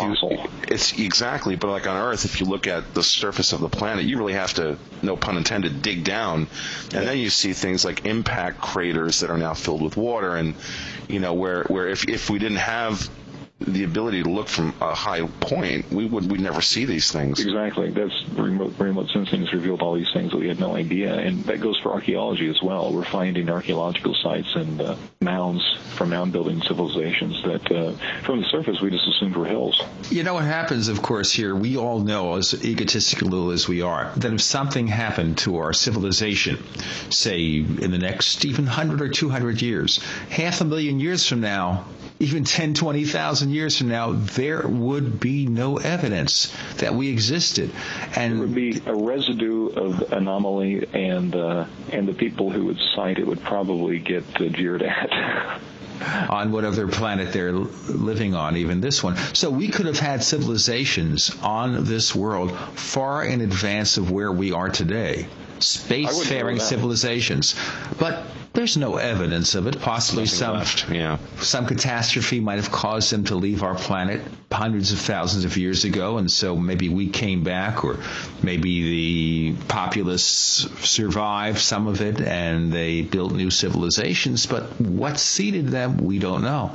And so we look at Mars. Well, Mars now looks to be a somewhat dead planet, but we don't know what might have existed there hundreds of thousands of years ago. Yeah, and we know that Mars is on its plate tectonics now. It's all one locked up surface feature, so that would tend to preserve any artificial structures on there for our inspection. But of course, you've also got a very thin atmosphere. atmosphere, and that allows lots of meteors and to batter the landscape, as you can easily see by looking at any globe of Mars. So it's an interesting riddle as far as how long something could last there. And it's worth mentioning that one of the hypotheses, and this was Richard Hoagland's idea originally, that some of the larger pyramid structures, like the D&M pyramid that I mentioned, if these are artificial structures, then they might be arcologies, or enclosed environments, and that argues for an interpretation where we're looking at a planet that's very ecologically decimated, and the population is trying to insulate itself from the outside environment because of harsh conditions, such as lack of a breathable atmosphere. And that's consistent with what we know about Mars now and in the past, and it's actually a pretty good idea. I think some people, the pyramid on Mars, they immediately start thinking of the pyramids in Egypt or something, and I don't think that's a very tenable analog. The size alone, we're looking at a structure, if it isn't data structure, we're looking at something that's orders of magnitude bigger and probably serves a different purpose,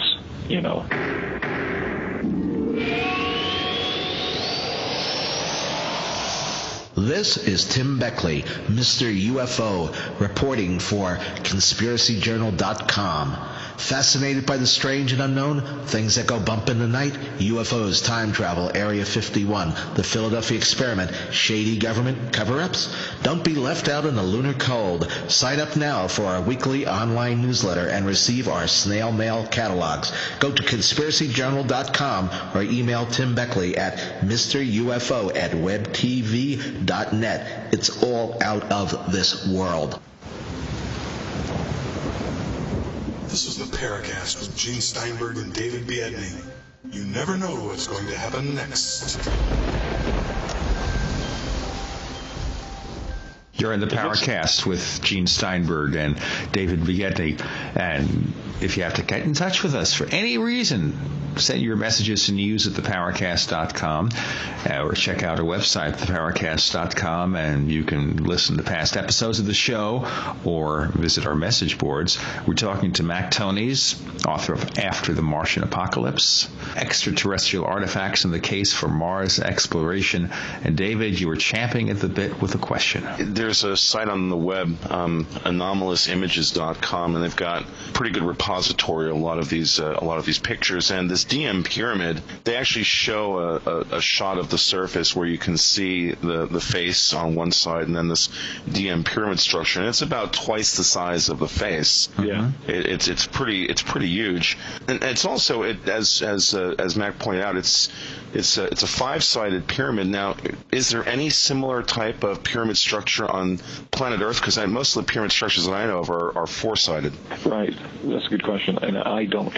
Off the top of my head, I don't know. I don't think so. Yeah. None that I know of. It seems uniquely Martian, whatever that means, whatever that may mean. What is uniquely Martian? There are other five-sided pyramids on Mars. The D&M is not the only one. If you go north just a bit, there is what's known as the Main City Pyramid, and it is also a five-sided pyramid. There's another very small one about the size of the pyramids in Giza. It's also five-sided. It's also in Cydonia. It's also within miles of the face, and that happens. That's one of those mounds I mentioned when they did the statistical study of the distribution of these bright features that we first saw in the Viking pictures. It turns out that when you look at these structures in high resolution, they're actually quite suggestive of intelligently designed structures. If we saw one on Earth, I think there wouldn't be any question that archaeologists' interest would be aroused. But since it's on Mars, we don't have Martian archaeologists yet. So we don't look. But it's interesting. But in essence, we have three five-sided pyramids on Mars, and they're all in the direct vicinity of the face. And at least one of them shares some critical alignments with other landforms. So we're looking at a complex. It's not just the face, and debunkers like to seize on just the face, and exclude everything else, because everything else is, admittedly, it's a little bit slippery to get a grasp on unless you take time to learn about it. And if you're a knee-jerk debunker, you're unlikely to spend a lot of time trying to actually learn about it, because your job is to debunk, not to investigate. We don't have forever on the show, and I wondered if we could spend a little time on lunar mysteries. Speaking of Mr. Hoagland, he had some report coming up of few weeks ago about some artifact supposedly found on the moon that looked like the face of a certain robotic creature in the Star Wars movies. What's that all about? It's a rock. I don't want to push that to its logical conclusion, but tell us more. Well, it's. I don't want to sound too smug because I have some pretty weird ideas too, but this one just doesn't work. It's a rock that the Apollo astronauts took on the surface of the moon, and it's not a giant formation like the face on Mars. It's something you could pick up and take back to Earth. Conceive. It's this fuzzy picture of a rock in a crater, I believe, and they've subjected it to some interesting filters that seem to introduce some color that's not actually there, in my opinion, and. Although I'm sure that would be contested. It has a passing superficial similarity to a head insofar as it has eye sockets. Now, if you looked at any picture of the Martian surface, the lunar surface, you can find all kinds of rocks that have, pits. They're rocks. They have stuff like this. That's not to say there aren't interesting rocks on other planetary surfaces, but in my opinion, this is not one of them. And they compare it to C-3PO and Data from Star Trek, and it's a pretty weak argument, and it goes nowhere, in my opinion. Are there any mysteries on the moon, though, that might show evidence of extraterrestrial origin? Yeah, definitely. The moon has some. The Blair cuspids were discovered right off the bat. Large steeple-like formations that, again, kind of like I was talking about the little cones on Phobos. When you have an airless body in space, you don't expect to find, sharp jutting things like this because the things are worn down by the constant hail of, just meteoric sleet, basically, and leveled by larger impacts. But you've got, and again, these are arranged in kind of a complex that is kind of reinforces the idea that this is some sort of, lunar Stonehenge or something. And there are other features of objects suspended above the lunar surface that might be connected in some way. And Hoagland has addressed some of these in a much more intelligent way than he fared with the little face on the lunar surface. When you say suspended objects, can you be more specific about that? Well, there's one, and Hoagland would actually be the one to talk to about this. It's called the Castle, and it's this interesting little geometric, very geometric. It's comprised of little interlacing. It almost looks like a snowflake. And it was taken. There are two pictures of it, so we know it's not a camera defect, and it's actually above the lunar surface, and it's in the midst of some pretty weird terrain. And it looks like perhaps it could be suspended, not in the sense it's hovering or something, but actually suspended on maybe like a filament or something above the landscape. And it's very weird, and the photographs are admittedly fuzzy, but it's certainly, I think, one of those things that's worth looking at. I certainly want to know what it is. We have some weird object that's suspended over the lunar surface, and it looks intelligently arranged. Then that deserves an explanation, and I don't think we have that yet. This raises a larger question, Mac, and that is all these mysteries we're talking about, Mars, the moon. Does it indicate the presence today of possible extraterrestrial visitors, maybe the ones that might be coming to our world? What do you think?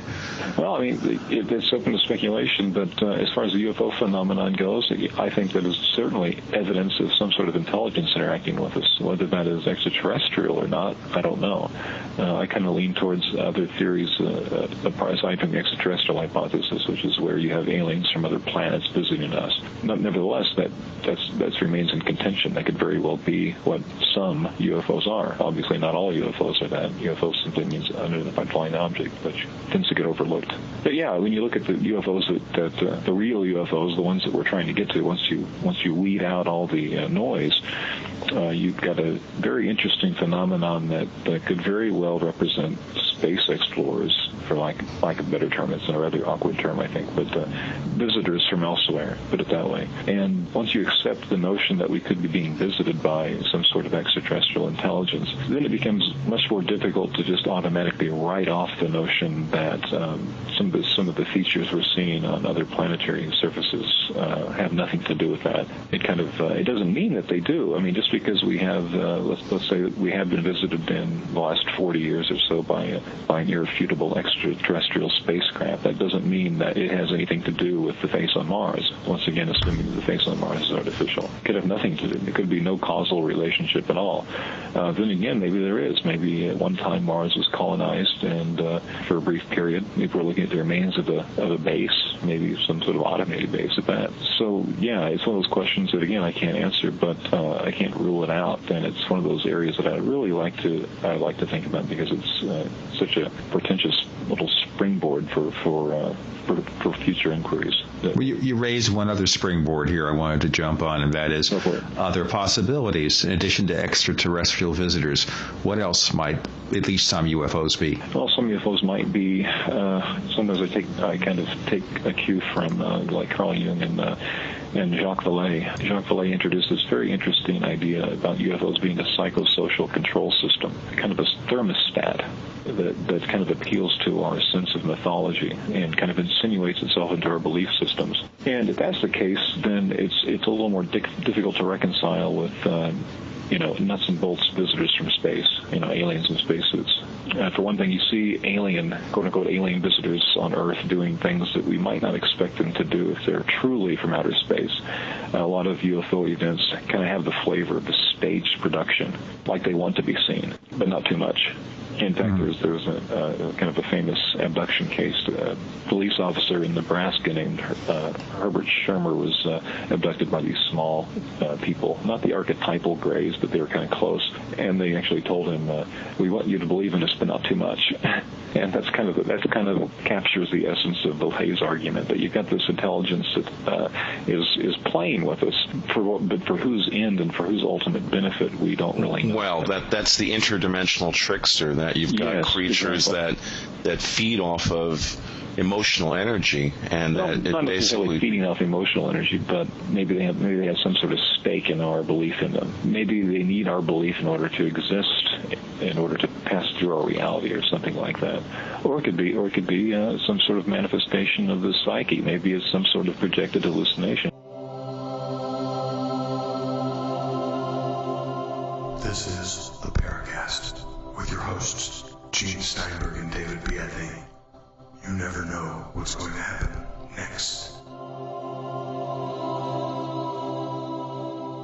Let me just tell our listeners, you're in the Paracast with Gene Steinberg and David Biedney. If you need to reach us, send your messages. They can be written or audio files of up to 90 seconds to news@theparacast.com, news@theparacast.com.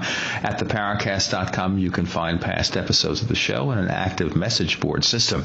We're talking to Mac Tonnies. He's the author of After the Martian Apocalypse, Extraterrestrial Artifacts in the Case for Mars Exploration, and very astute about UFOs and general mysteries, and we're covering some really widespread possibilities here.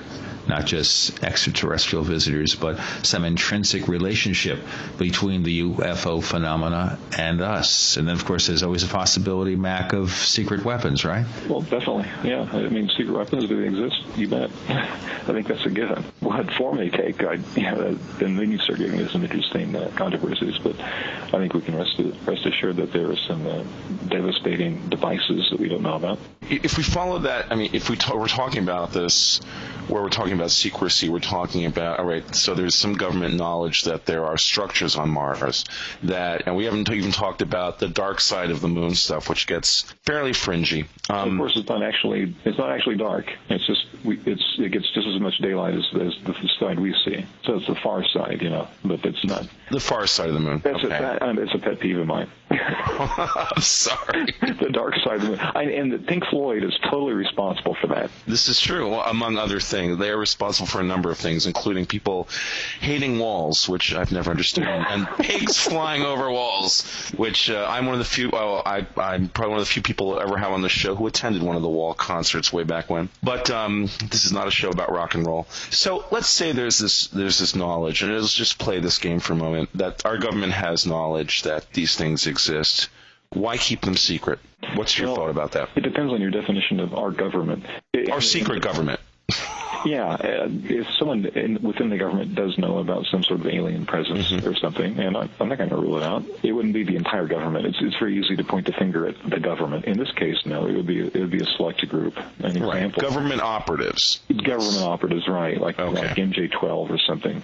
Right. Which I don't believe exists, as I think the documents are fake. But that does not rule out the possibility of a working group of some kind, if the Roswell crash or whatever was an actual alien vehicle. And again, I can't rule it out either. Yeah, if there's a group like that, then it would stand to reason that they'd have some long-term goals as far as monitoring the dissemination of information. They would probably have some sort of link with JPL, because right now there are eyes and ears as far as outer space is concerned, and they might find out something interesting. I think they would play an influential behind-the-scenes role, and since it's behind the scenes, you can speculate endlessly, and that's why that's one of the reasons the subject is so hugely interesting and so popular on late night radio. We don't know what they're doing, so you can get away with anything. You can accuse them of anything. Yeah. We don't even know if they exist. But if they did, I think it's a fair bet that they do. As a contingency plan, if nothing else. Where can you start? I mean, they're going to have their fingers in lots of pies. Well, that's the point is that we're at a point where you look at this information and it becomes very difficult to try to build a foundation of understanding, because one or two things go out of place in the foundation and everything you've built on top of it kind of comes shattering down to the ground. And that's right. Yeah, it ruins everything we know is wrong. If that is true, on some critical level. Well, it just becomes so difficult to come to any understanding of truth in that, besides the fact that there's so much we don't know, the entire field has been marginalized to the point that, I'm sure people who might listen to this interview say, well, okay, so here they are interviewing a science fiction author. How is he qualified to talk about these topics? Yeah. And I love hearing about the cottage industry, the Face on Mars cottage industry. This is something that I've encountered, having written a book published by a major publisher. I don't know what they're talking about. I don't know what this cottage industry, I don't know who the other players are. The only one I can think of is Hoagland. And he's written one book. Where's this Face on Mars cottage industry? Where is this industry that I'm hearing about of people making money off the Face on Mars? Well, it has kind of an imprint on collective culture and pop culture and stuff. But as far as an abiding mystery that you hear about on specials on TV and stuff, it doesn't really get much fare. It's not terribly popular, and I think it turns a lot of people off. It goes on the History Channel as one of those fringe shows. Oh, really? I guess they do things like that every so often. The History Channel, the Discovery Channel, those places. Well, I was invited to be a guest on a Discovery Channel documentary called "Did Aliens Build the Pyramids?" which I didn't know that was going to be the title of it. And they flew me to Albuquerque, New Mexico, and I got a nice little day's vacation out of it. And they filmed me and didn't include me. Left me out. They didn't tell me. At the very last minute, they sent me the DVD, and I'm not even in it. But the people they did include, oh my God, they butchered them. It was totally a roast, and I was very relieved that I wasn't in it. Well, you can just cut anything. One of the things I wish we had time to explore was the fact that our space program is just going nowhere, and we're down to about 2 minutes here. And I hate to ask you the question, but maybe as a summary, what should we be doing with our space program to get back to exploring all these mysteries? There are so many reasons to go to Mars that I certainly don't have time in 2 minutes to even summarize them. But that's what we should be doing. We should be gearing up to go to Mars, because in the process of going to Mars, we will also be developing the technologies to colonize the moon and do a lot of other things. And once we get to Mars, within 10 years, we'll be going to the moons of Jupiter in person. We need to be doing this. And not 20 years from now like they're planning. Well, if we started now, sure. There are so many reasons. The reasons to do it now outweigh the reasons not to do it. It would be a huge payback in many ways, not to mention the fact that we'd be, at the very least, we'd be cementing tenuously possibly, but we'd be ensuring some sort of the whole human legacy is not going to be wiped out in the next 50 years, in case something bad happens. And we're reaching the point in history where something bad can happen on a species-wide level.